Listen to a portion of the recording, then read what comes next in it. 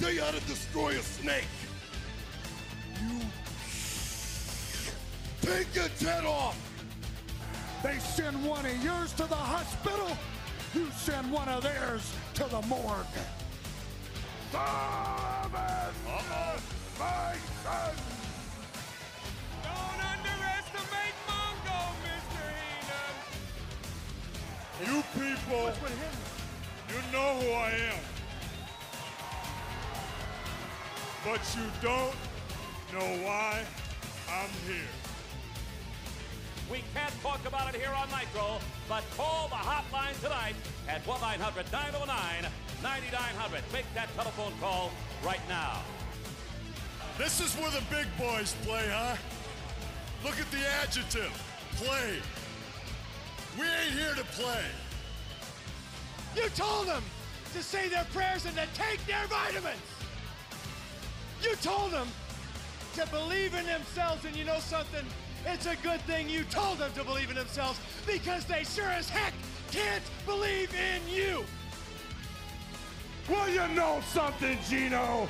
I wish I would have done this 2 years ago, brother, because the new world order is taking over professional wrestling. This was the symbol. This wasn't the Four Horsemen. This was the symbol of excellence.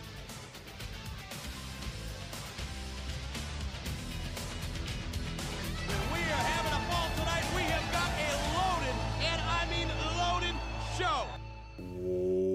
Welcome to Where the Big Boys Play. Welcome to 20 years of Nitro, our week-by-week breakdown of World Championship Wrestling's flagship show, where each episode is viewed, reviewed, analyzed, and categorized as we compile an audio anthology of our tour along the southern front of wrestling's Monday Night Wars. I am your host, as always, Tim Root, and with me, as ever, it's my co-host, Dave Amantorp. Dave, how are you doing this week? I am doing great. I am feeling very accomplished because we have reached our milestone. We have. We covered the 51st episode of Nitro. We covered Raw Championship Friday. We covered ECW Hardcore TV. We are sitting down here this week to talk about everything that we saw, what we liked, we didn't like, all the surprises and ins and outs of the first year of WCW Monday Nitro. Now, you may notice, before we go any further, I do want to mention, we may sound a little bit different this week, as we were recording the most recent episode that we recorded, which is actually our Nitro review that you heard 3 days ago. There was a slight buzzing that we were getting in our microphones, so I am actually using my backup microphone, the Blue Yeti microphone. It's a very common, USB... mid-level, I guess, USB mic. So if it sounds a little bit different, apologies. This is not going to be a permanent solution. We're going to figure out something so that we don't get that buzzing, but we can continue to use the Sennheisers that I do prefer to use. Now, before we get into everything this week in terms of our discussion, I do want to remind you that you can tweet us on the Twitters at 20 Years of Nitro. You can find us on Facebook at facebook.com/20yearsofnitro, and you can email the show at 20yearsofnitro@gmail.com.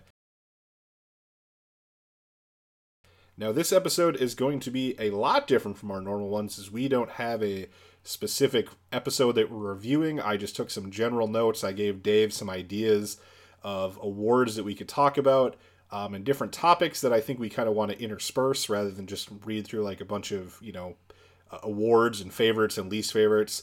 So before we talk about anything, Dave, I was kind of curious, just give me a general check-in. We've had 1 year, 51 episodes of Nitro, a couple pay-per-views that we've watched, a couple Clash of the Champions. Right now, as a fan, as a viewer of WCW, what are your overall feelings on where the product stands today? WCW has really changed over the 12 months. To start with, there was the whole idea of just having a show that would go up against WWF, the ambition of Eric Bischoff, wanting to have a wrestling promotion that's competitive with the WWF.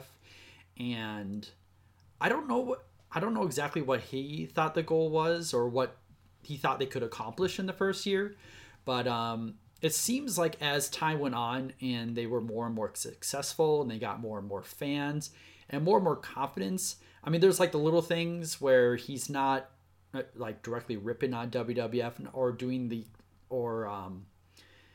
doing kind of like that, what I would refer to as like hot shot booking, in which because I remember one of the very early Nitros had that Sting versus Hulk Hogan match that they kind of threw at the last week, Right. Like at the last minute, that is, and they're kind of depending or having a lot more faith in their product now. And I think that's going to be better for WCW as things go on, and they can just trust what they have rather than like worrying about what WWF has or worrying about doing these extra things or promotional things in order to get more viewers. But I mean, obviously the big thing in this first year is the NWO. That's going to, especially, and we're only scratching the surface right now because it's only been a few months. But already we've had a lot of like really iconic moments, like Scott Hall showing up on that May 27th Nitro. But the next year is going to be the really interesting year, is because we're going to likely have a full year worth of NWO versus WCW, and to see how that kind of evolves will be really interesting. But yeah, I mean, I would just generally say that the product has changed a lot, and I say for the most part it's changed for the better too. Yeah, it's a really interesting thing to think of where we were at when we started this podcast. Now, because of just the twists and turns of life, it's taken us a very long, about, I don't know, whatever it is, 3 years to get to this point. So it almost makes it seem like not as crazy that things have changed so much from where they were 12 months ago in WCW. Yeah. When we started this, within the first, whatever it was, 10 episodes of Nitro, we had the Yeti breaking out of that fake-ass block of ice while the Master sat on his throne and bellowed at Sullivan. Right. Just that incredibly cheesy, goofy, old wrestling silly shit. And a month out, and I mean, we've got the Glacier vignettes, which are kind of silly. Yeah. But we don't really have that character on our show every week quite yet. Really, almost everything right now, every storyline I can think of, is grounded in reality. Now, that reality can be a little extreme, as we talked about on our Nitro episode. Right. Sting and Luger stole a cop car. Yes. And they're not going to face legal ramifications for that. Right. So when we say reality-based, we don't mean grim, gritty verisimilitude. There's still a lot of leeway there. But nobody has magic powers right now. Yeah. The Dungeon of Doom are still around, but they show up in jeans and t-shirts at this point. Mang doesn't even wear his bear helmet anymore. Right. Yeah, and in comparison to WWF, I mean, we don't have Doink the Clown or Duke the Dumpster Droese. TL Hopper. Right. Yeah. A lot of these wrestlers they have, and I feel like a lot of this roster has shown up since the first Nitro. Yes. A lot of them are pretty reality based, like you said. I mean, they're real people that are wrestlers. Right. And I feel like there's a really great emphasis on wrestlers from all around the globe too, because absolutely, they've gotten a lot of Japanese wrestlers, Mexican wrestlers, a bunch of Brits, and I also think that you're seeing already a lot of influence from ECW. Yes. I think ECW is the big reason why a lot of the WWF and WCW went realism realism based, and also the idea of having the work rate guys in the middle of their show. There's a lot of talent that WCW has now that is just someone that they got from ECW, and they pretty much let them do their thing too. Right. They're not packaging them as a new character or something like that. To me, it's their way of saying, for the fans like us, people that are diehard wrestling fans that have been watching this whole time and no other promotions, it's when Jericho shows up, I feel there's this expectation that the hardcore fans are going to know who they are. Sure. And they just kind of let them, like, let their ring work do the talking for them. Yeah, I think it's important to note that whereas WWF and WCW both certainly incorporated a lot from ECW in the Monday Night Wars / Attitude Era, that WCW definitely started doing that a lot earlier. Yeah. Because we've seen it here, and WWF is nowhere to be found on that. Now, they're going to very quickly catch up. They're going to have ECW invade their program very soon. But they have not really brought in a ton of ECW talent. Right. Whereas WCW has had Benoit, Mysterio, Juventud Guerrera, Sabu, Public Enemy, Malenko. They've had Eddie Guerrero. They've had a ton of guys. And I know some of those guys were just passing through, but some of those guys like Sabu and Public Enemy, I mean, those are ECW mainstays. Yeah. So certainly Eric Bischoff, who it was probably not going to be the kind of guy who will admit it, but certainly he is keeping an eye on ECW, or having someone keep an eye on ECW for him, and they're grabbing the people that they think are worth it. Yeah. And they're incorporating a lot of the elements of that program into the way that they present their own wrestling. And it's honestly, from what we saw from Hardcore TV, I would prefer the WCW version of kind of melding the traditional wrestling presentation with the kind of attention deficit, like, that's not even the right word, just sort of the ECW, the 90s grungy attitude, the realistic storylines, etc.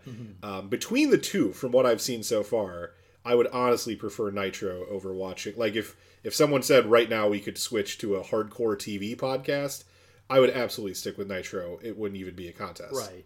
Yeah, and I would. It's probably not entirely fair to say that, like, right now, since we've only watched like the one episode. That's fair. Absolutely. But to me, these flashing lights of commercials. Right. It seemed like a long, 10-second commercial for each wrestler to kind of get you into the product in general.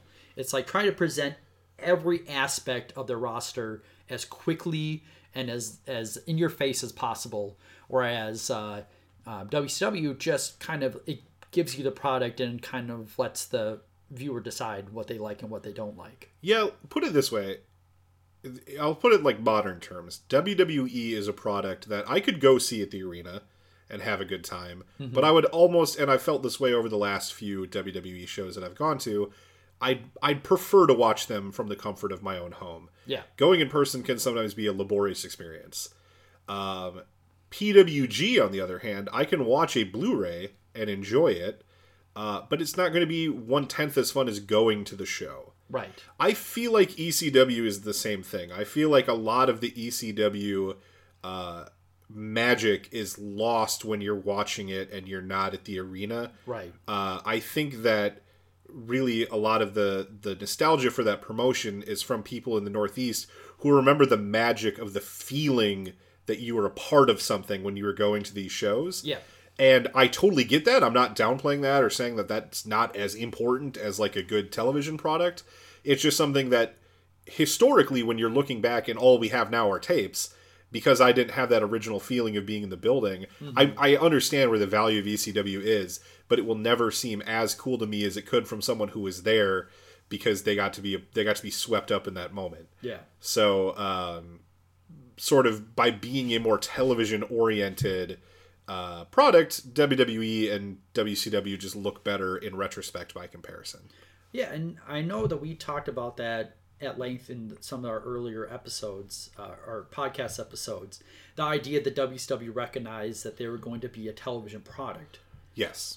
For one example, they have a lot less house shows, but also, well, I was about to say that like they presented on TV very well, but like there were some real growing pains at the very beginning as far as wrestlers like blocking is concerned. Yeah, yes. I was just thinking about like they presented it for TV, but it's like no, they had a hard time. Yeah, they used to kind of huddle up around Gene, and we'd see like some guys' backs, and they've come a long way with stuff like that. It's been pretty impressive. Yeah, so they had a lot of, like I said, growing pains, and you could tell they're learning more about how to present their product on TV. Right. If you went back to like October 95 when he had the whole Hogan, Savage, Sting, Luger like arguments every single week, and the way that they all kind of stood huddled in the ring, and people were not looking in the right direction. Right. And you look at it now when they are a lot like every wrestler is at least being shown like face the camera, address the camera. When you're doing a promo, it's not about like talking directly to the fans, it's talking to the viewer.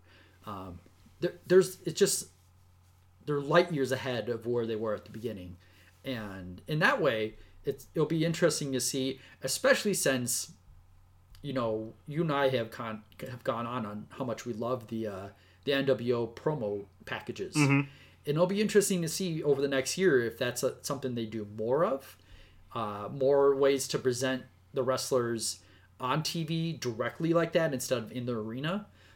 So there is definitely evolution on the way that they present the wrestlers on TV, that it'll be interesting to see what it looks like October 97.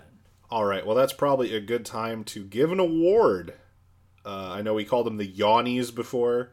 I don't really have a name for these awards. You had suggested a name based on the fans of my previous podcast, the Bookends podcast. Right. We call them Slippery Pickles. You suggested the Slippery Pickles.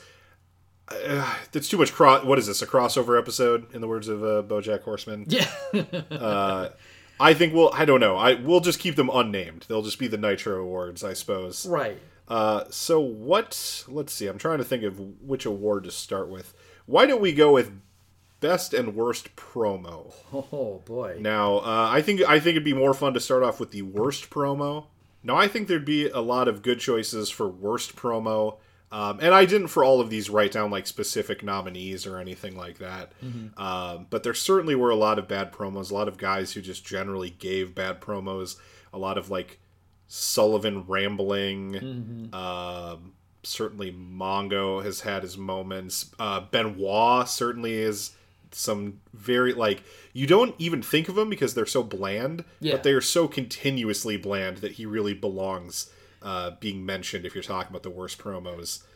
Yeah, and with Benoit, he definitely he likes to utilize a large vocabulary. Yeah. But sometimes that is like his own worst enemy. Yes. Because he'll use words, but it's like that's not quite how you should use it. He's like he'll be so close yet so far. Oh, and I should mention, because I would have liked to have maybe even nominated Bob Backlund for saying that he has a lot of abomination right. for the Iron Sheik. But we are only giving awards to Nitro specifically, and that means no Clash of the Champions or pay-per-views even. So nothing from any of our bonus episodes. Right. So my worst promo, I'm going to give, I believe it came 2 weeks ago. It might have been 3. I'm giving it to Juventud Guerrera. He's one of the great superstars from south of the border, and he has come to join fame and fortune here at World Championship Wrestling. You know about the injury to Psychosis. Now you're going to be facing Conan, and I know you're not real adept in English, but let's try it. I don't no comprende español, amigo, but you go right ahead. You have Conan and a shot at that Mexican title. That's right. That's right. Psychosis no está aquí because Conan broken su brazo. Pero yo estoy aquí para demostrarles que soy el mejor luchador de México. Y ahorita se los demostré. Y próximamente. Are you getting a little, I am the best wrestler Mexican. All right, obviously he has a very, yes. But I want to tell you one more thing. What one more thing? In Mexico, all the people know the organization New World Order. And all Mexico is scared. Have a scare, but don't have to. You're going to have to give it a rest, pal. You can take this up with somebody else. I'm sorry I have a tough time. Tony, let's take her back to you, pal. Oh. In his debut episode where he tried to give some English. Harsh. He was put in a position to fail, and he failed. True. So I have sympathy for him. but he tried to do it in English. He switched to Spanish, which he should have stuck with. Then he tried to go back into English. Nothing made sense. Okerlund was a dickhead to him. Yeah. The whole thing was a disaster. So I don't mean as an insult to Hoovy, but the whole thing was just bad. It was awkward and tough to sit through, and that was my worst promo of the first year. But that's like a worst promo, which like the whole company earned that, right? Yes. Because they really should not have put him in that position. Yeah. I think from the very beginning you could tell like he was not ready to do this. Yes. And Gene Okerlund should have been the person that was there to kind of like help him along. Right. If things went bad, which they did. Yeah. But he wasn't interested in that because like Okerlund, like a lot of the 80s people are just more interested in going to business for themselves, or like I could find a joke here for myself. Right. Something that helps me out. And that I think that's also something where, since like we said, they're going to be a lot more television oriented. Right. And it's going to be more of a, they should realize it's more of a team effort. And hopefully over the years we'll see that people try to help each other out rather than help themselves. But I feel like you're being deliberately naive when you say that. All right, Dave, what was your worst promo from this year? This is an easy one. And it goes way back. This is from the 4th episode of WCW Monday Nitro. I think I know who it is. And this is Lex Luger outsmarting Lex Luger in challenging Randy Savage to a match. Yes. All right, fans, that was last week. This is this week, and Macho Man Randy Savage, you got a lot of answering to do. Word on the street is that Lex Luger wants to talk to the Macho Man Randy Savage. He does. I'm here. Where's he? He's coming right down here, Randy Savage. And I don't mind telling you, after that slap on a kisser last week, Lex Luger is not a happy man. You know, Macho Man, I think I know what the problem is here. It's called a severe lack of respect. Really? That's exactly right, because you see, Macho Man, you've been thumbs down on Lex Luger from day one, and I'm sick and tired of it. Because you see, sometimes it takes more than going to war with each other to find out what you got. Sometimes you gotta go to war against each other. Do you follow what I'm saying? I'm following it. I've been there with Sting. There's mutual respect. Just recently, I've been at it with Hogan. Once again, mutual respect. And Macho Man, anyone who would dare slap the total package on national TV obviously lacks any common sense or concern for their health or well-being. Ooh, I'm shaking in my boots. So what I'm saying is, Macho Man, how about the real deal? How about a real match right here next week, live in living color, first time ever on Monday Nitro? I like it. And how about you refer to my personal agenda, that title shot? I'll put that on the line. As a matter of fact, let's make this thing real interesting, Macho Man. Let's go ahead, and I say right here in front of everyone that if I don't beat you next week on Monday Nitro, I'll leave the WCW. What about that, Macho Man Randy Savage? Quickly. Really? Are you sure about I'm that? absolutely sure. Well, let me tell you something that's really strong. That's laying it all on the line. And that's the way the Macho Man likes it. In fact, I'm saying right now that you and me got a date with Destiny next Monday night. Denver, Colorado, Mile High City. We got a deal. Thank you. Oh, gentlemen. I think you know how that one went too. This is, could it be that you also, I'm being real with it, do you, like the convoluted sentence that went nowhere that I remember we played in drops a few times? No. Oh, this is a different one. No, that was the week before. Oh, This is the one where Lex Luger challenged Randy Savage to the match next week, and Randy Savage immediately accepted it. But then Luger said, let's make it more interesting. And he put up his WCW World Heavyweight title shot. Yeah. And then also put up that if he lost, he would leave WCW forever. So it was a case in which Randy Savage had already accepted the match, and then Lex Luger just decided to add 2 more stipulations that were to his detriment only. That's amazing. And I'm sure on like the way that they planned it out, it wasn't supposed to be him outsmarting himself. Oh, right. But not only did he do that, but the execution, like Savage was like, he seemed ready to leave after accepting it. Yeah. And like Lex Luger almost like kept him and be like, wait. You accept that too easily.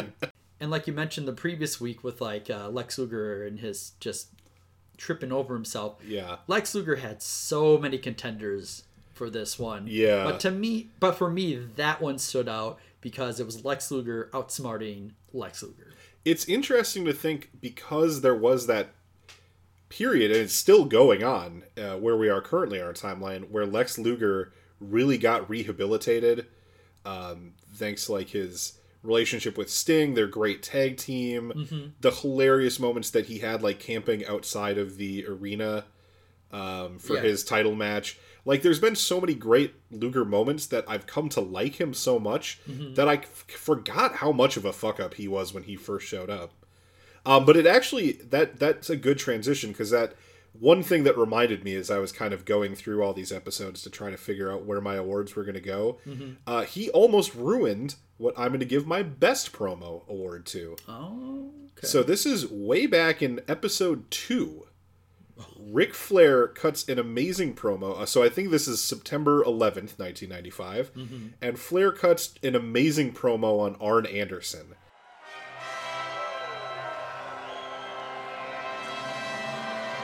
Nature Boy, I gotta tell you something.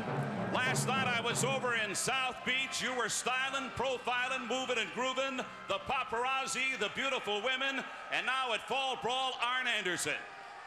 You know me, Gene? The only thing missing at South Beach last night was the fact that Double A, my running mate, my main man, and my best friend was not at my side. Conspicuous by his absence, I'm told today that Double A was back in his hotel room calling his wife and little boy. Instead of running wild with the Nature Boy, we used to be like Joe Montana, the pretty boy. He was Lawrence Taylor, the killer. We ruled the world. There was no path in life that Arn Anderson couldn't walk because he was at my side. This was the symbol. This wasn't the Four Horsemen. This was the symbol of excellence. This was the show. And Sunday, Wait a minute, gentlemen. Hold on. Lex Luger, the total package in town. And you know what? One thing Double A always said was, Nate, Hulk Hogan's driven you crazy. Well, Hogan, look what you've done now. Look who's here. The total package. 6'5". Lex Luger. 275. 22-inch arms.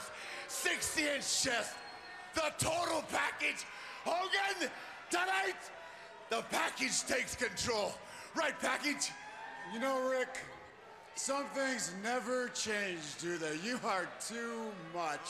Oh, and I'm gonna stay too much.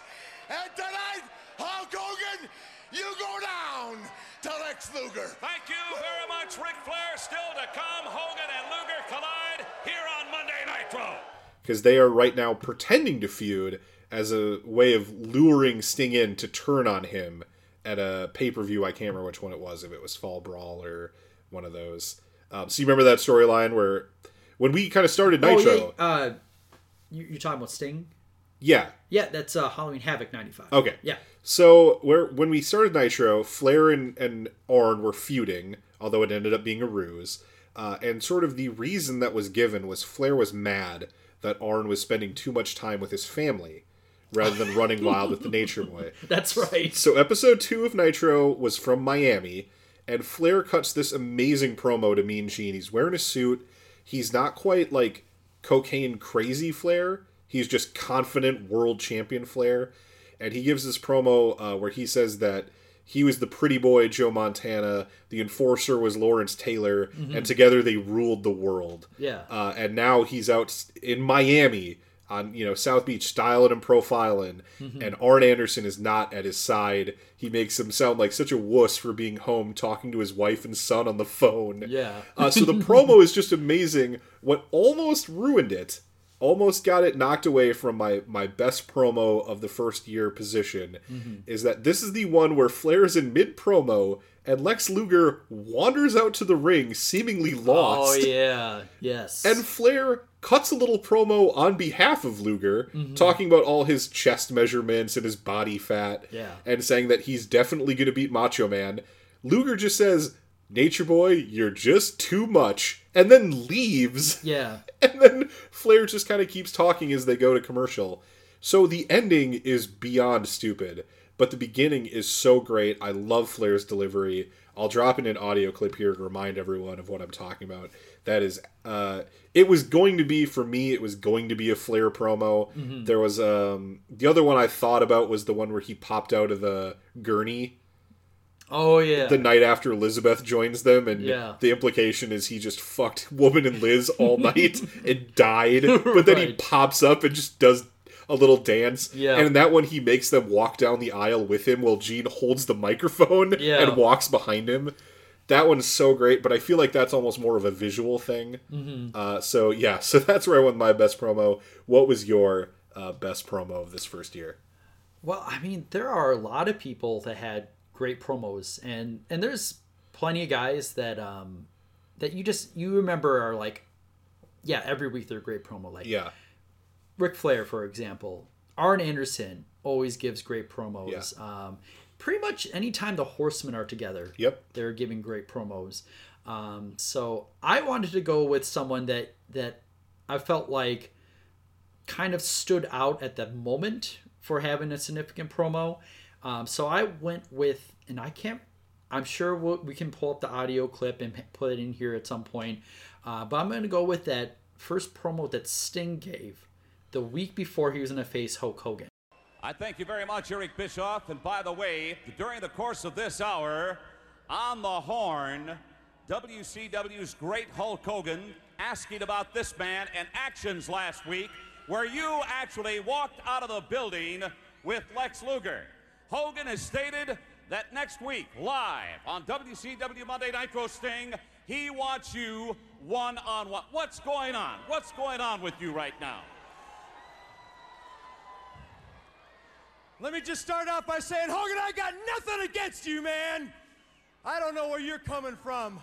I never dreamed in my wildest dream that you, Hulk Hogan, would ever come knocking at my door looking for me. Never dreamed it. But you know something? I don't want to do this, but I'm gonna do it anyway. I can let it slide when you call me a little dog waiting on the front porch. Yeah, a little dog. Let me just get one thing straight right now. Here at World Championship Wrestling, I'm a big dog, buddy. And if you want to check the list that have come and gotten in my face over the years, because like they say, this is where the big dogs play, my list is pretty long, Hulkster. And I ain't gonna walk away. I'm gonna do the same thing I've done all along. Hulk, as a matter of fact, I'm kind of looking forward to it. Sting, if I could interrupt, I have always contended if it looks like a rat, if it smells like a rat, and if it quacks like a rat, you can rest assured that it is a rat. And Hogan says something doesn't smell right here. I don't think there's any reason why the Hulkster and the Stinger can't get this squared away. If it has to be right here in the ring, then so be it. I'll see you next week. I'm the big dog, remember? The one where he talks about how he was waiting to see when Hulk Hogan was going to come knocking on his door. Yeah, that's right. And yes. I wanted to nominate that because, like, when we started this whole show off, you had not watched much of WCW. Right. And you had said that, like, most of the time, you didn't get Sting. Yep. And I think that's fair. I think there's a lot of things about him that are not as impressive in retrospect than at the time you would have realized. But I just remember that on that podcast, that particular episode after that promo, that you and I were both like, I get the appeal of Sting now. Right. Once you give him something to do, and once you present him as kind of like being this like leader, pioneer figure of WCW, it was just like he got his moment to shine and he nailed it. Yep. And really like for this full year, he has not had a lot of opportunities as far as talking's concerned. Yeah. I mean, when he is, there's always another person there. It's usually talking about someone besides him. Yeah. So this was like the one time where it was like Sting gets to talk about Sting and an important match in Sting's career, and not about Flair or Hogan or Savage or someone else. And he had the one time, this one opportunity to shine, and I felt like he really did it. And to me, this, when you talk about WCW, it's Sting's the first person to come to mind, and so it's hard for me to not go with a Sting promo as far as a great promo, and it's just a great promo in general. Like, to me, he does a really great job of hyping it up. I think was that right after he faced Dean Malenko? Around the same time. It's around the same time. So I felt like he had a match, and then they asked him about it. Yeah. And to me, it was a great way to hype up this match for the next week, because, like I said earlier, they were kind of doing the the hot shot booking for the following week, and I thought that Sting, on seemingly a moment's notice, because they announced that match earlier in the show, gave a great promo to get me really excited for that match. So I'm giving it to Sting for that. Another one I'd like to mention, certainly not his best, but one that I thought of briefly when I was considering all the good promos, and one that would have been a very surprising choice given how low my opinion of him in general is as a performer in 1996. Hacksaw Jim Duggan had a great promo the week after Hogan turned heel, where he dropped the hacksaw shtick and just spoke to like his friend Hulk Hogan, the guy who knew his kids and all that. So that wasn't probably the best promo, but you're talking about guys that like, sure, Flair is always going to be great on the stick, right? But like Hacksaw, you genuinely did not see a promo like that coming, and that kind of made it all the more impactful. So I did want to just mention that as kind of an honorable mention promo of the year.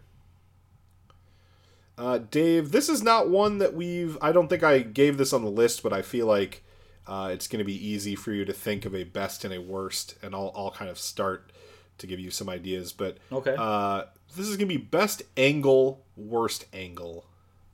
Okay. So I'm going to give my best angle. I feel like that's obvious. I'm going to give that to the NWO. Sure. Everything from the first few weeks of Hall showing up, Nash showing up, the Great American Bash where they threw Bischoff through the table, Bash at the Beach where Hogan ended up being the third man after weeks of speculation, and things up till now, like occasionally they get a little repetitive, but overall interest is very high. The fans in the building go nuts for him. And right now I'm still anxious to see like who's next, where are they going to go.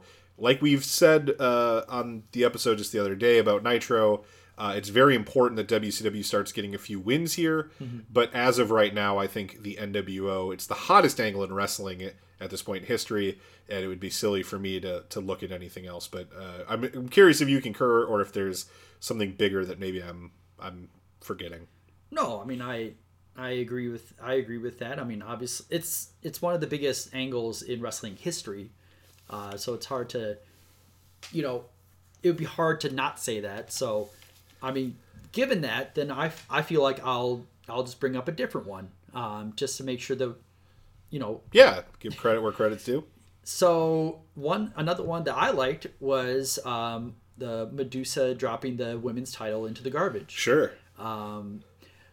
Obviously it did not work out for her since then. And I know we discussed at length that I felt like Bischoff simply hired her to do that angle. Right. But it was the sort of thing where it's like, there couldn't have been a more explosive or impactful way to introduce someone onto WCW's onto the WCW landscape. Right. It's still, like I said, Medusa really has not done much, but everyone remembers that, so even in that one time that he got that one benefit. Like we always will remember, like, yeah, Medusa was the one that dropped the title into the garbage. So I'd like I said, I want to note that, but for obvious reasons, the NWO is the biggest angle in the first year, and probably the biggest angle for the next year. Yeah. And the year after that. Another one I would like to mention that was overshadowed because it happened at the same time sort of as the NWO were forming. It was pre-Hogan joining the group, but still they were a big factor. So I feel like this would have been a bigger deal. But that would be the way that the Four Horsemen joined as a full group and added Mongo. Now, I know we were not including things from our bonus episodes, but the whole storyline of them kind of the Kevin Green Mongo thing, and then the way it was executed at the pay-per-view with Deborah going off with Woman and then coming back with that money case, and Mongo just seeing that money and instantly turning on Kevin Green, his tag team partner. I thought that was hilarious.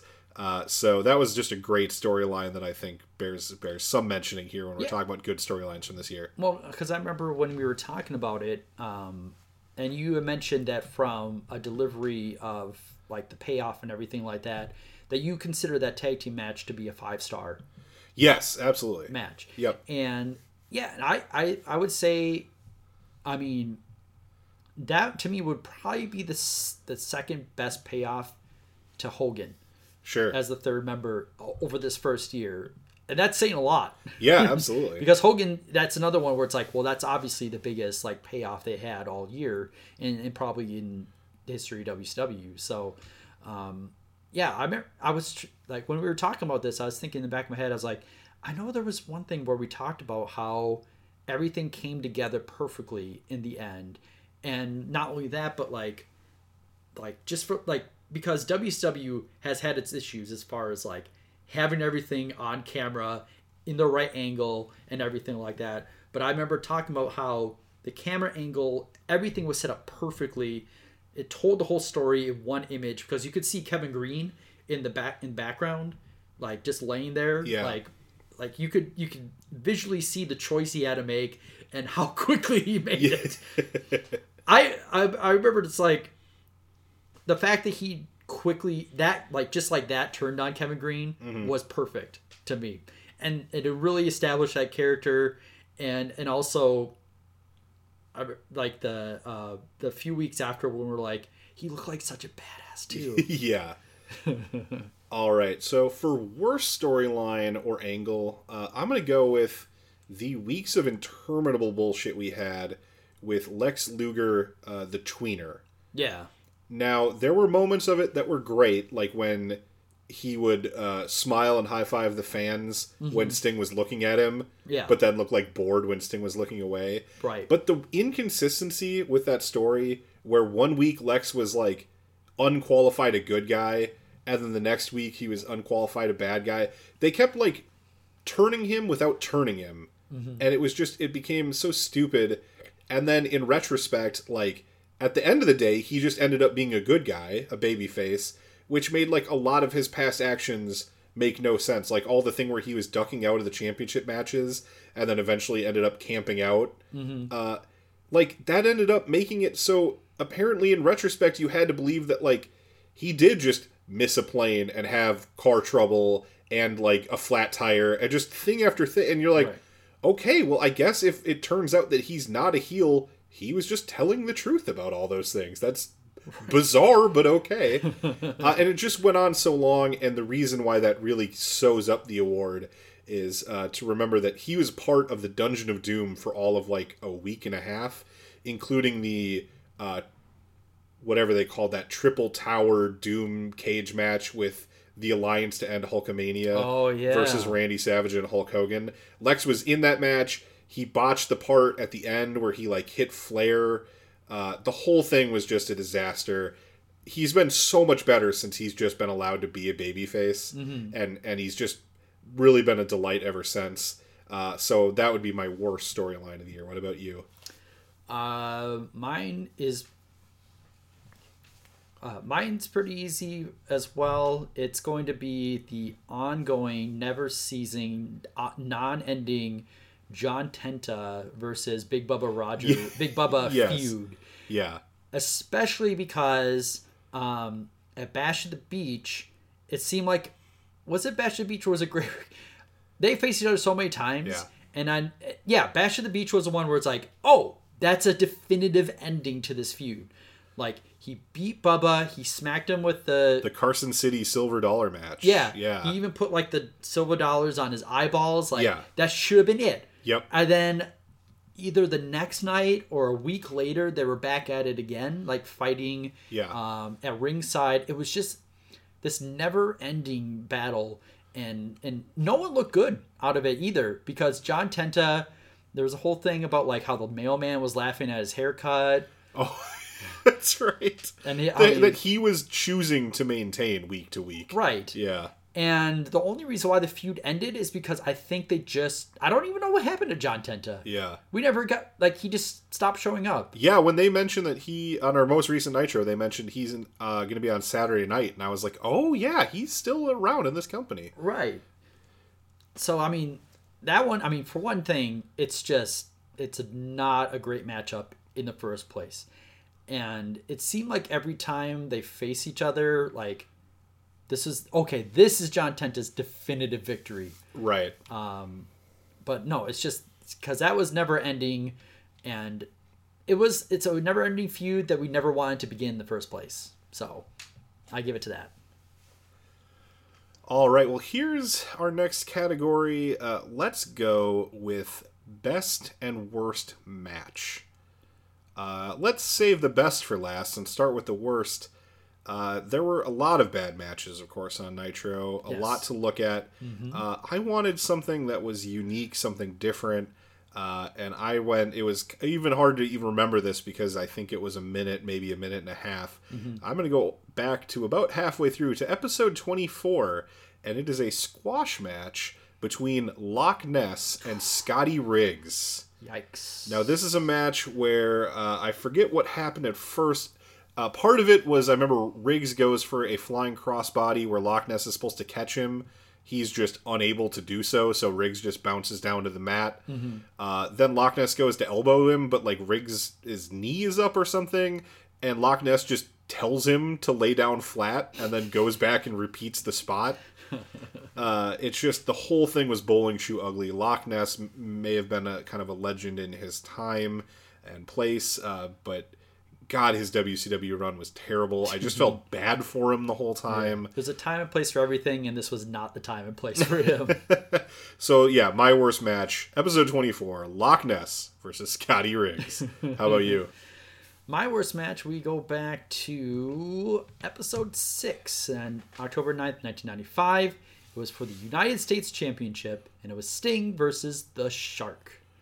Oh, From the very beginning, it was terrible because the Shark, for some reason, was getting a U.S. title match. Yep. Which I don't know if he even won on Nitro to that point. I think it was only a few minutes long, and this was during that weird couple of weeks in which Sting was always beating people with a crossbody off the top. Yeah, rope. That's right. Like, for some reason or another. Yeah. I just remember that it was just like a filler match.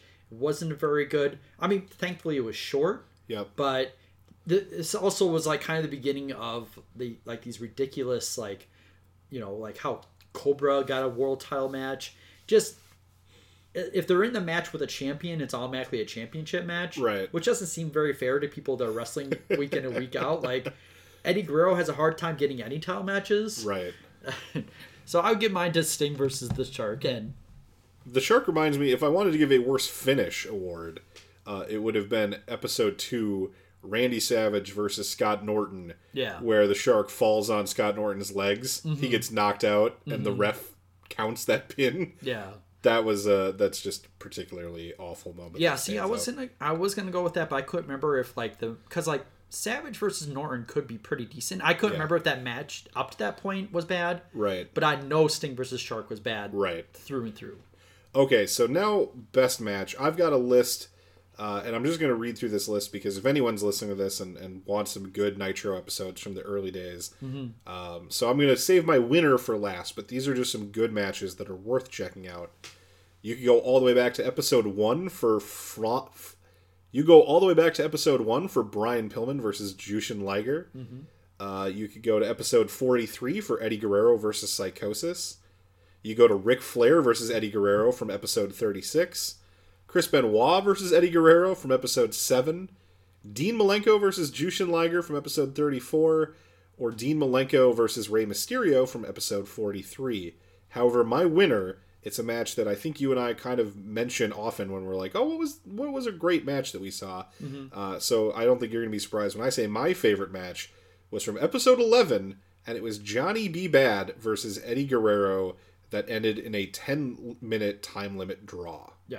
That was my favorite Nitro match. What about you? And that was mine as well. All right. Nice. I tend to want to just say something different, but... that one from the very beginning, and to be fair, I feel like since that was there was Pillman versus Liger, but they kind of had like a weird chemistry thing in which they were a little bit off with each other. So to me, Guerrero and Johnny B. Bad was like the first like really good match, and I think that in other matches' defense, they're being like compared to the first one, and since it was like already listed like kind of on the top right away. Yeah. It was hard to like knock it off. But that one was great. It's one of those like many examples in which Eddie Guerrero just tells compelling stories during the match. Right. It's one of those it does. Like I'm pretty sure during that podcast I talked about how it had an actual like a story arc. Because it had like Eddie Guerrero getting frustrated because he couldn't beat him, or like they started kind of punching it out. Yeah, his temper starts kind of, because I remember that Larry can't help but say like his or not Larry, Mongo starts talking about like his Latin temper, you know, which is. But it's like, and it's also one of those many matches that Guerrero has in which like he will get like an arm injury, and he'll remember the arm injury.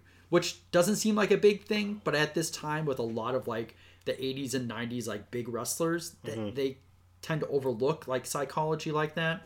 But I mean, in general, if I was going to say, you could pick pretty much any Eddie Guerrero match from like the first few months.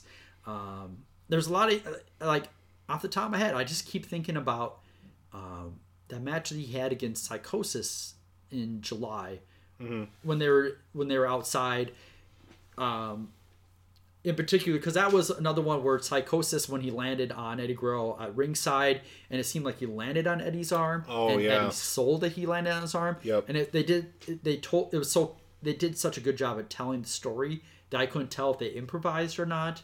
And to me, like if we had like an award for biggest surprise, I would say that how much I've enjoyed Psychosis. Sure. I found his matches to be really interesting.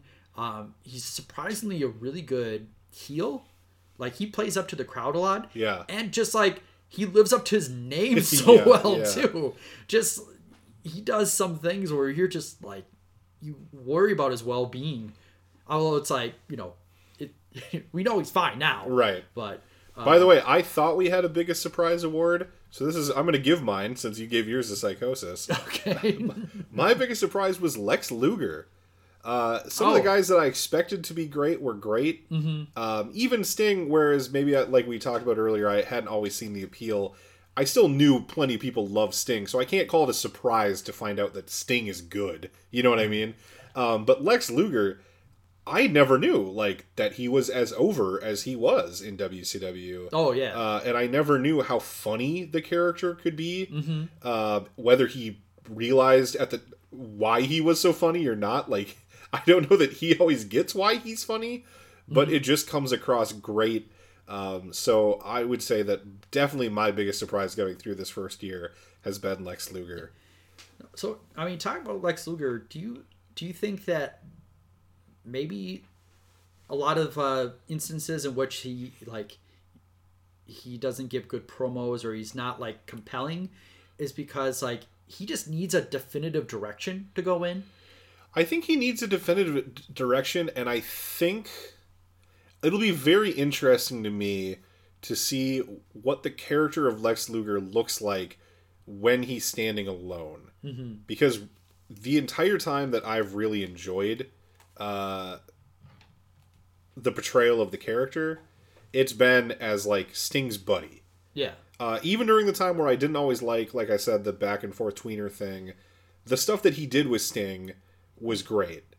And even now that he's a full-fledged babyface, he's always great. Him and Sting are like a great 1-2 punch. Mm-hmm. So I'll be really interested to see if he can carry that momentum when he doesn't have Sting helping him out, especially with promos, because it's not just that Sting knows when to jump in and save Lex. You can see Lex in promos constantly say like 2 sentences and then be like, tell him, Stinger. Yeah. Like, bail me out here, buddy. Right.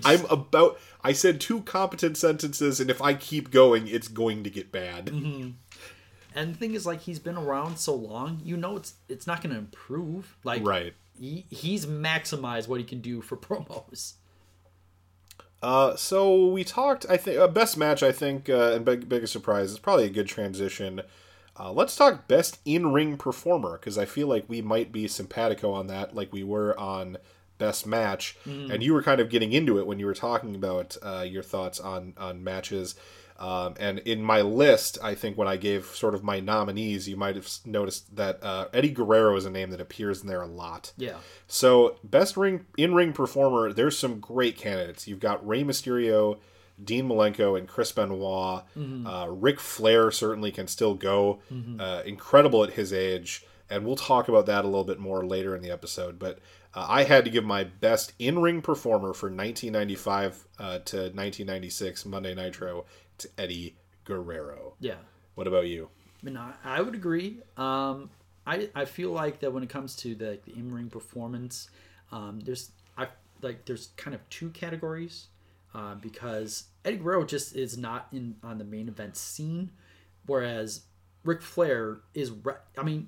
He doesn't get to wrestle Dean Malenko and Rey Mysterio and high quality guys like that on a week-to-week basis. Eddie Guerrero was facing a lot of really great opponents. That's a good point. Whereas Ric Flair is generally, it's like he has to drag Lex Luger along, right? Or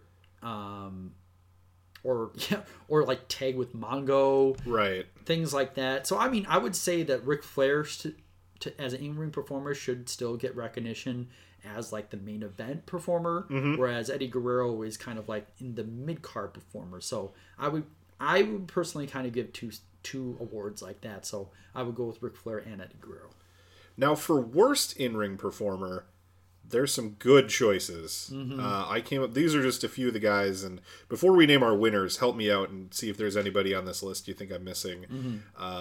I'd say Hacksaw Jim Duggan would be a great choice. Sure. I would say Hard Work Bobby Walker would be an underrated choice, who gets in there and constantly is falling down the ropes when his whole thing is like big moves off the ropes. Right. I think you could make a case for Conan based on hype. But I don't think he's actively that terrible. I think they just treat him like he's a big deal, and then he comes in and sucks. Right. Loch Ness would certainly be a big one, but his period was so short that it's hard to give it to him when he wasn't around very long. Mm-hmm. There's got to be some other names I'm missing. Well. When I was thinking about worst in-ring performer, I was trying to consider like guys that had like extensive time in the ring. Sure. Because like Loch Ness, he had 1 or 2 matches, really short matches, and there was like no expectations out of him. That's true. Although I think it's fair to point out he had a long career. He was a veteran by the time he came over. It's not like he was a guy just off the street. Mm-hmm. So I considered, like, for example, your favorite wrestler, Greg the Hammer Valentine. Yes. And my winner for worst in-ring performer, especially for the fact that I had to spend so much time doing play-by-play for this guy, I give it to VK Wall Street. Ah, yes. Especially because I remember how painful it was to do the play-by-play for his match against Ric Flair that went like 15 minutes. Yeah. And it didn't really need to. And VK Wall Street for being, like he's a WWF graduate, essentially. Yep. Or alum, or however you want to phrase it. He's a guy that should be a really good in-ring performer. has a reputation at least as being a good in-ring performer, but just is completely incapable of like controlling a match for himself, and just annoy me to no end with how much he had a tug on his singlet.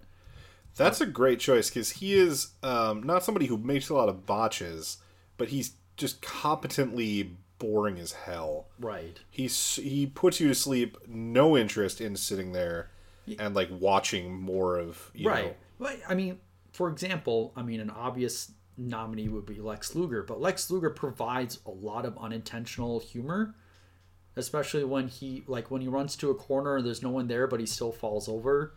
That sort of thing. Yeah. Or when he tries to deadlift, pick up a guy for a torture rack, but can't do it, but just doesn't give up. Yeah. He provides, like, it's so bad it's funny. It's hard for me to give the award to a guy like that. Whereas BK Wall Street, it's just like, just give me something. Nothing. And that's why I mentioned Greg Valentine, because he's been a veteran for such a long time, because he has no impactful moves. He doesn't do anything that could possibly even like bruise someone. I mean, that's why he lasted so long, because he has such a boring offense. Yeah. Either one is a good vote for me. I would say another good choice, who I forgot to mention, is Joe Gomez, who is just terrible. But my choice, and this is tough because he's very green, and I realize maybe that's not fair, but I'm going with Mongo. Mm-hmm. And the reason why I feel that even though he's green, why I feel kind of okay doing this is his first match with him and Kevin Green tag teaming against Arn and Flair. Mm-hmm. He was good. And Kevin Green was like really good. Mm-hmm. And somehow, despite having like a really good, like I said, a 5-star in terms of the entire presentation, right, first match, he's managed to regress each and every week to the point where the most recent Nitro was the worst in-ring performance he's put in yet. Right. And somehow he keeps getting worse and worse, and I don't even know how that's possible. The more ring time you get, you'd think the more you'd be learning and improving. Mm-hmm. And he doesn't strike me as someone who is not putting in the work, so I don't know what it is. Mm-hmm. It might just be that he does not have the ability to be better than this. Yeah, and I think it's also fair to nominate him as a worst in-ring performer, because he has been given all the opportunity to succeed. Yes, exactly. He gets to face like probably like if you're listening like the veterans of WCW, he's regularly with or facing like 1 through 5 pretty much. You know, he's teaming with Benoit and Flair. Right. He's wrestling Flair and Arn Anderson. He has like all the guys that can make him look good, yet he's still, like you said, he looks worse and worse every week. I mean, I know during that last week, I just have this idea, because I just feel like he might be kind of an arrogant guy. Sure.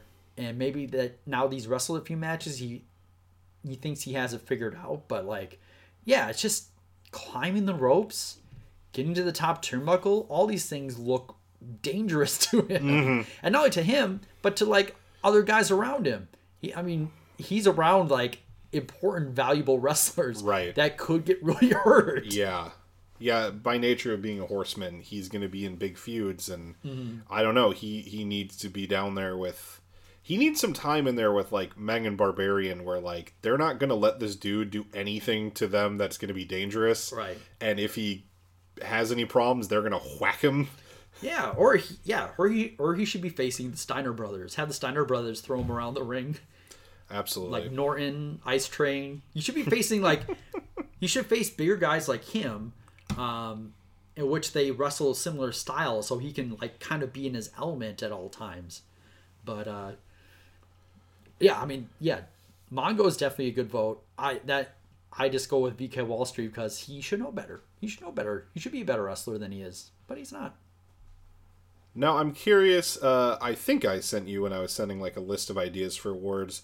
One I wanted to mention was not so much an award, but I was, before we get to kind of what I see as the biggest award, which is the MVP and LVP of the first year. Yeah. So I was wondering if there was any funny moments or just favorite things, experiences that you've had from doing the podcast, maybe not Nitro focused so much, but as focused on kind of our show specifically. Well, I mean, and I know I've mentioned this before, I have a hard time listening to my own voice. Right. And so I kind of have a hard time like trying to toot my own horn as far as like, oh, I was really funny when I said this. Right. But one of my favorite moments was really early, especially since I went back and listened to like the very first episode.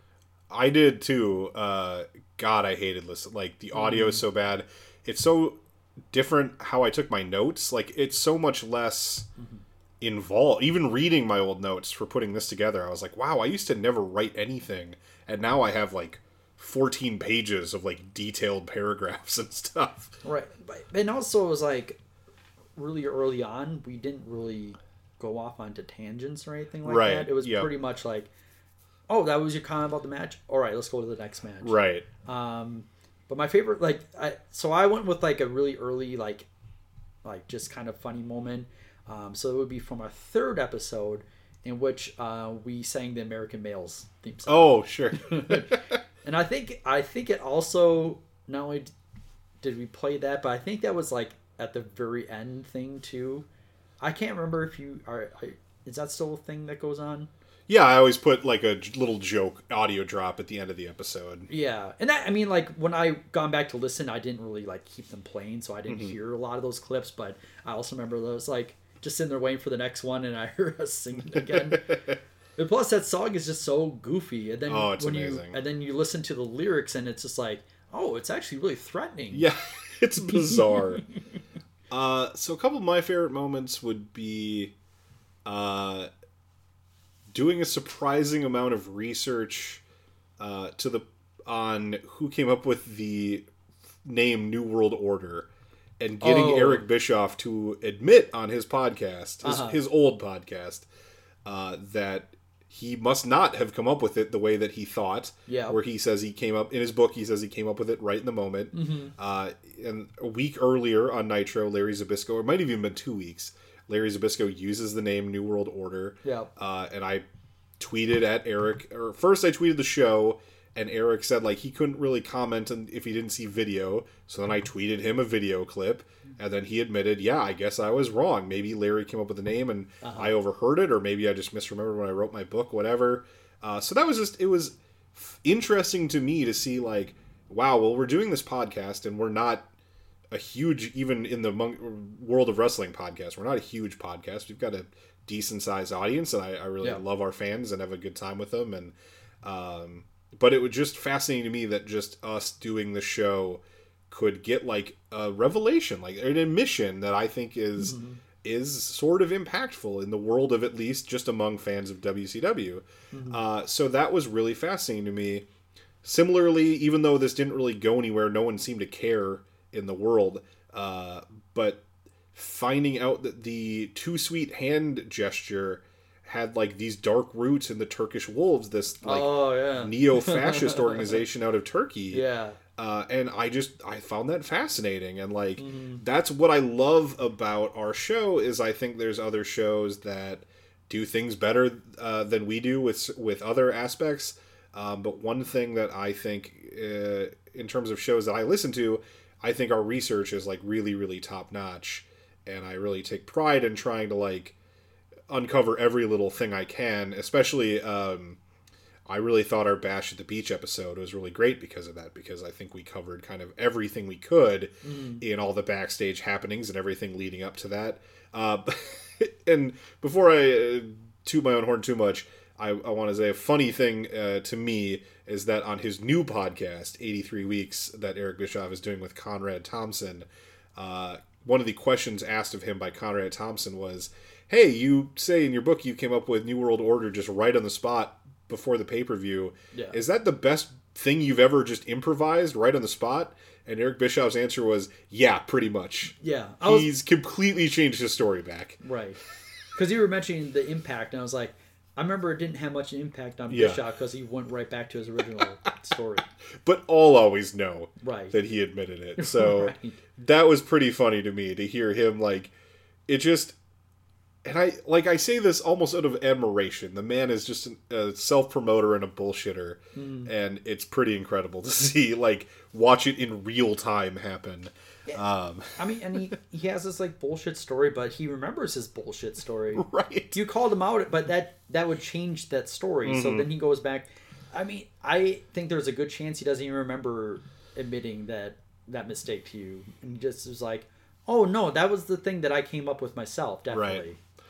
But one last funny moment. I forget how we got on the joke at the time, and I don't remember what episode. I probably can't find an audio clip because I'm not going to dive through all our archives to find exactly where it was.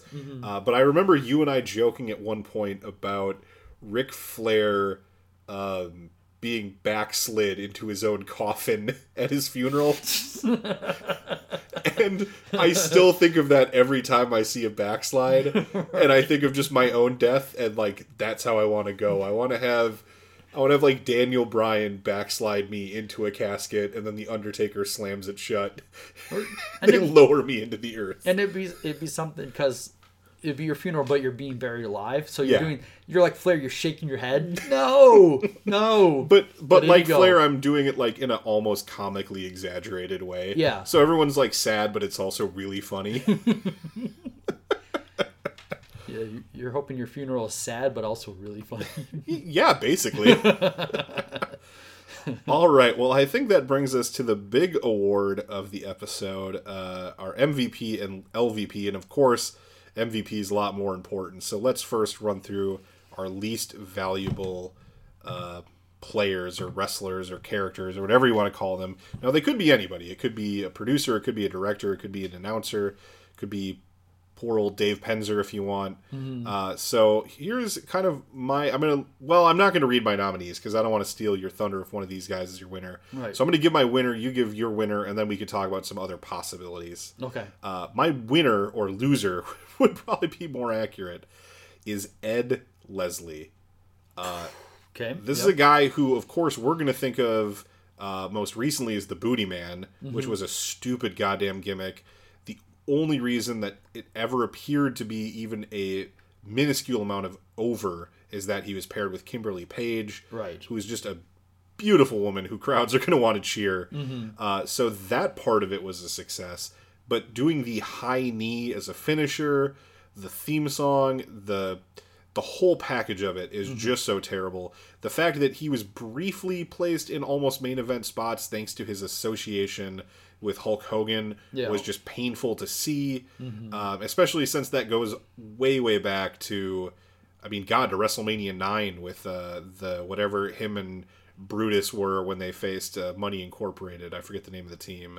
Megamaniacs? I think it was the Megamaniacs. Yeah. But anyway, just embarrassing how much this no-talent idiot has been dragged to undeserved success over and over again by Hogan. Right. So, of course, where I was going with that Booty Man stuff is that almost forgets that at the beginning of Nitro, we had to suffer weeks of him as the Zodiac, which was possibly an even worse gimmick. Right. With just saying yes and no and wearing stupid face paint and having dumb hair. And I hated it. I hated every minute of the Zodiac. I hated every minute of the Booty Man, except for the minutes where Kimberly Page was on my screen. So fuck you, Ed Leslie. You were my least valuable player of the first year of Nitro. Dave, who is your LVP? My LVP, I'm going to give collectively to WCW officials. From the very beginning, we can tell between WWF and WCW that there is a disparity when it comes to officiating. Yes. WWF officials are very good at being at the right place at the right time and making sure that they're not the standout part of the match. I remember even in one of our first episodes talking about their... and I apologize to everyone for the water sounds in the background, but we're going to just plow through it. Right. It's just the plumbing in my house. The physical positioning of the refs for the pin, their stance or whatever you want to call it. Yeah. Nick Patrick, lays on his side, and his 3 count is very, the way his hand moves, it's just very lazy to me. And it's it's such a weird thing to even pick up on, but once you notice it, you're like, it's just, wow, you really see how that Vince McMahon attention to detail makes such a big difference. Yeah, because unless they are part of a storyline in the WWF, WWE, you don't ever have matches where you're like, oh, by the way, I want to point out what the referee did. And because that's not a good thing. WCW, I mean, Randy Anderson has a lot of terrible, what I want to say, tendencies. Yeah. Because, like, climbing the ropes, getting in the way of action, and making... I don't think he tries to give himself attention. It's just you can't help but notice him. That's very true. And it's not for the positive. So, like, in this year that we've gone back and watched WCW, and I'm, like, rewatching a lot of this, I'm realizing just how terrible, like, the way that WCW officials conduct themselves, especially in comparison to what people are used to with the WWF officials, in which they're rarely seen or heard unless WWF wants them to be seen or heard. So collectively, the officials get my LVP. All right. So I'm going to just name a couple other of my nominees now. Okay. I would have also considered VK Wall Street. There you go. Hacksaw Jim Duggan. Loch Ness, who I've mentioned a few times already. And Sabu, who showed up to a moderate amount of hype. Yeah. Had a couple of shitty matches, and then just no-showed his way out of the promotion by trying to, like, double book himself and hope that no one noticed. Right.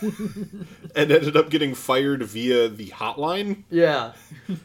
So I thought he would have been kind of a funny, sneaky pick. Right. Were there any other people that you felt should be mentioned here? Let me think. I'm trying to think of people. I mean...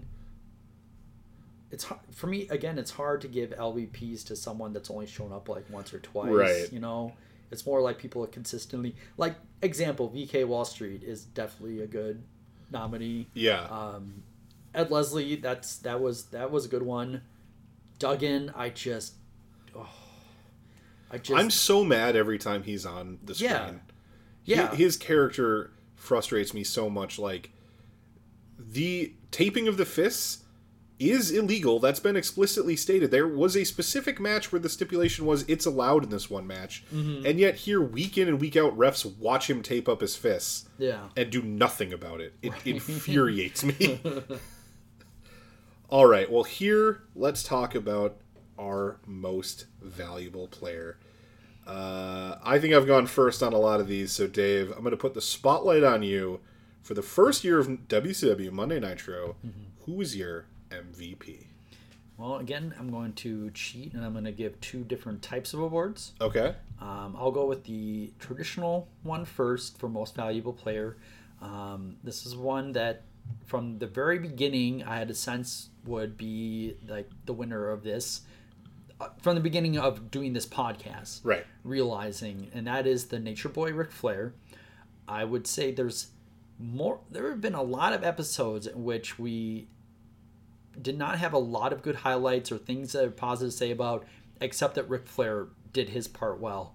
He's always good for a crazy or just like a really passionate promo, and he tries his best to get the best out of people, no matter who he's facing. So him, I mean, I think that's a really easy pick for most valuable player. This other tier comes back to something that I was thinking about when you had mentioned to talk about WCW in comparison to WWF and ECW. And I would say that one thing WCW definitely has an advantage over both of them is that they have really quality tag team wrestling. I didn't realize how good the tag team wrestling was at that time. And so I just want to be clear, because I might have misheard you, but I think you said WWF had good tag team wrestling. You meant WCW, right? I meant WCW. Okay. Yeah. You might have said that, but I just want to make sure in case I wasn't wrong. Yeah, WCW, the tag team wrestling, I agree, has been excellent. Yeah. Absolutely. So I felt like there should be a special consideration, and I want to give that special consideration to the Steiner brothers. Nice. Who, as people might remember, were brought in just for like a 3-month contract so they could feud with the Road Warriors. And then the Road Warriors disappeared. I don't remember exactly what that circumstance. It was a pay dispute, basically. Okay, yeah. But they, and I was talking to my brother John, who, you know, he had a couple of guest appearances on here, and we both agreed that they are a really high quality tag team that can face anyone. We've seen them face Harlem Heat, Sting and Lex Luger, Fire and Ice. They can have great matches with all different types, or like the Nasty Boys even. And not only that, but they are both quality wrestlers that can have. I mean, well, Scott Steiner more than Rick Steiner, but they can also have quality singles matches. So I felt like that was probably one of their most invaluable pickups that they got since Nitro started. Sure. And I feel like that giving them a special consideration is just so I can highlight that by far WCW dominates those other two when it comes to tag team wrestling. And so, yeah.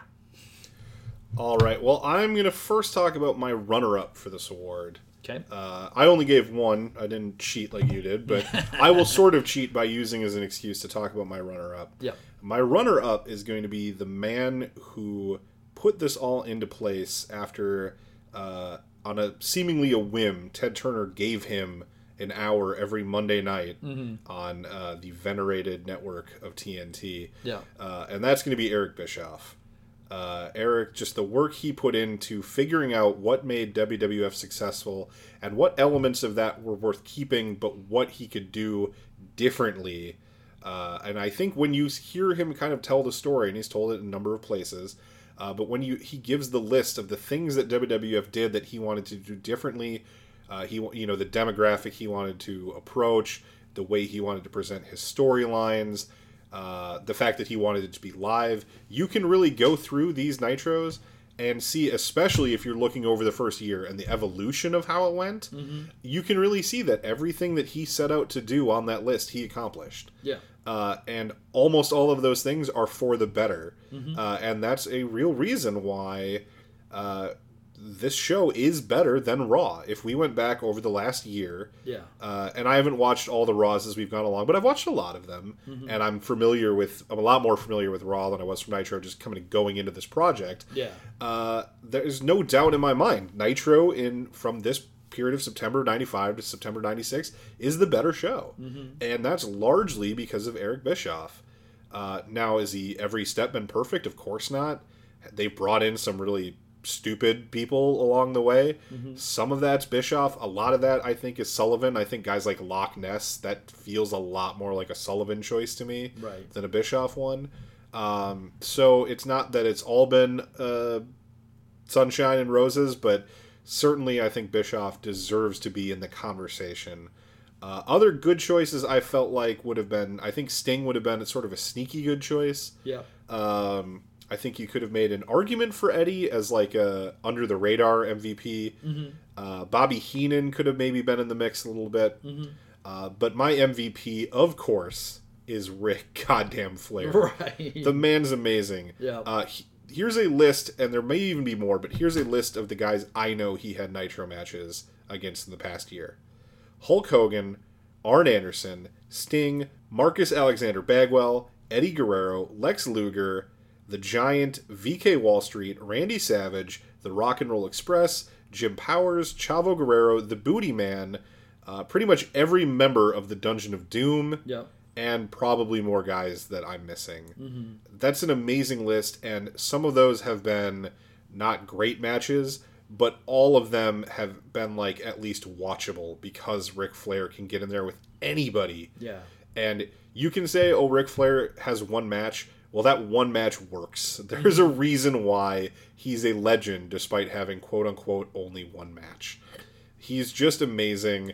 It's been such a revelation. Like, I think I mentioned on the podcast before that to me, Ric Flair was always to me the old guy from the wrestling show that I didn't really like that much. And I just, even when he was around in 92, and I was a kid in 92, I was 9 years old. So I just didn't get Ric Flair. And because he had that run in WWF 92. So my point is, when he was on the show I watched, I still didn't really get it. But going back now and to this stuff, to his 92 run, his Royal Rumble, which is probably the best Rumble performance by anybody ever. Ric Flair is just amazing. He's so good. I'm eager to see kind of where it goes from here. I know that we're going to have an unfortunate period where we're going to not have the Nature Boy for a long time. Yeah. I think it's a while before we get there, at least. But I'm just loving every minute of it. Every moment that Ric Flair is on my TV is a joy for me right now. Mm-hmm. There'd be no one else. So I named some other names, and I think Bischoff, like I said, deserves to be in the conversation. But there was no doubt in my mind when we sat down that Ric Flair was far and away my most valuable player of Nitro. And the thing that drives me maybe the most crazy, and if you read his book, you see how this is a recurring theme throughout his career, is how he is the MVP, how clear that is to the fans, and yet how he is always somehow second fiddle to the guys in charge. Right. They see Hogan as a bigger star. Sting, one of the things in Bischoff's podcast is he talks about the money everyone was making. Sting was paid the most. Flair was paid less than Sting. Flair's better than Sting. If more people are watching the show because of Sting than Flair, that's crazy to me. I don't know that that's not true. Maybe it is. Maybe they did some market research, or maybe they figured that Flair going to WWF wouldn't have been as bad as Sting going to WWF. I don't know. But the fact that they didn't realize that Ric Flair was the crowning jewel in their organization, retroactively makes me mad 30 years later, or 25, whatever it's been now.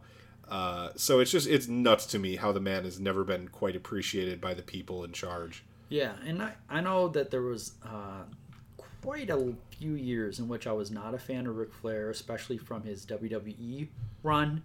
And the first WWE run or the later one? Okay, the second. Sure. The one and I've seen almost none of that, personally. Yeah. The one where he mainly was just chops and low blows and things like that. Yeah. And I felt like dragged down his legacy quite a bit.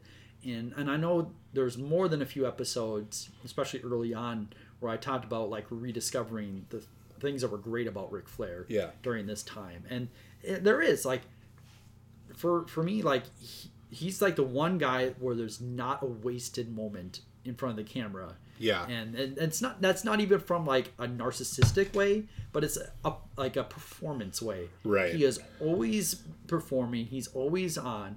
I know I feel like there was an early moment where there was a tag team match, in which Sting was on the other side, and they had this close up of Ric Flair's face, and he told a whole story just in its expressions, and even the goofy things in which we had weeks on end with the catering table at ringside, and he found a way to make that work.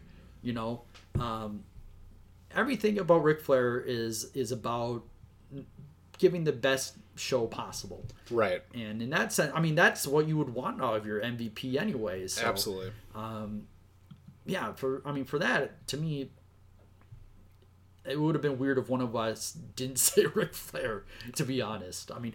Like you said, I have no idea.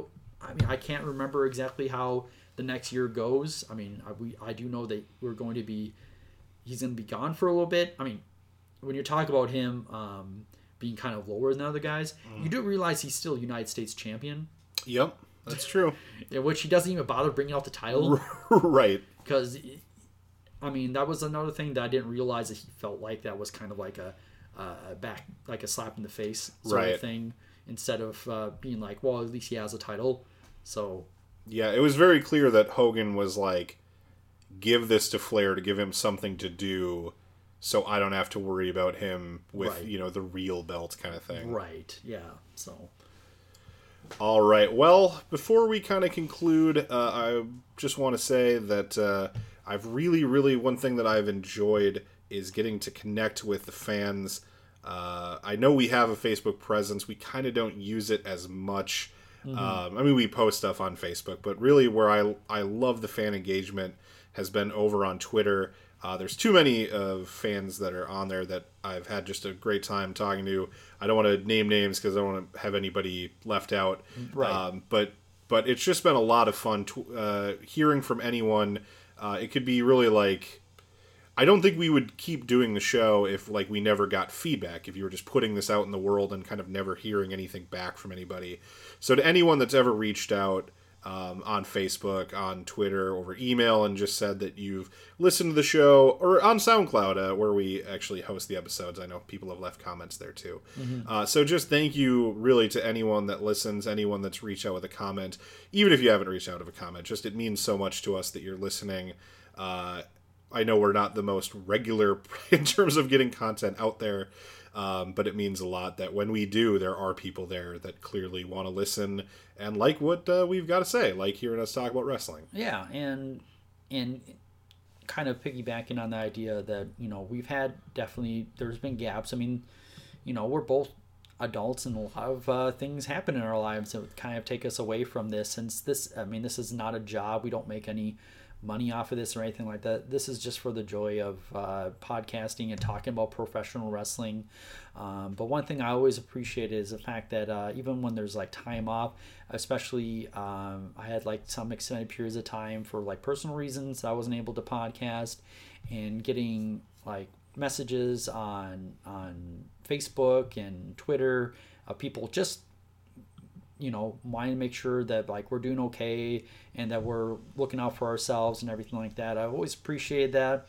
And, you know, just because I was going back and listening to older episodes, and especially because I tend to listen on SoundCloud. I don't know what everyone else listens to, but even when we've had like these gaps in which we haven't recorded, but I like the idea of we have a lot of people that consistently listen to us, because even when there's been gaps, we like they're on a pretty regular basis. So we're getting like around the same amount of people.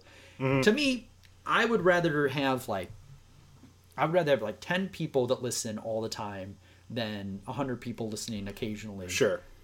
That's just a personal preference. I just, to me, the idea that there's like a few people out there that love listening every week, or it's like, that's because I know I've seen some messages where it's like, oh, I liked having it on Friday to listen at work and things like that.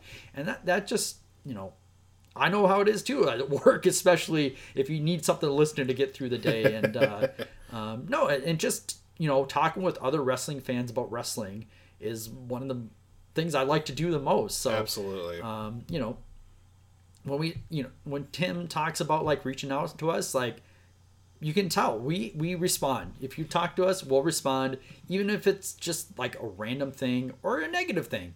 If you have anything you want to mention about the show, we're always all ears, and we always want to do what we can to make this the most enjoyable show possible. So like I said, like Tim was saying, you know, I really appreciate everyone that listens to us, and hopefully we can do what we can to see through this to the very bitter end.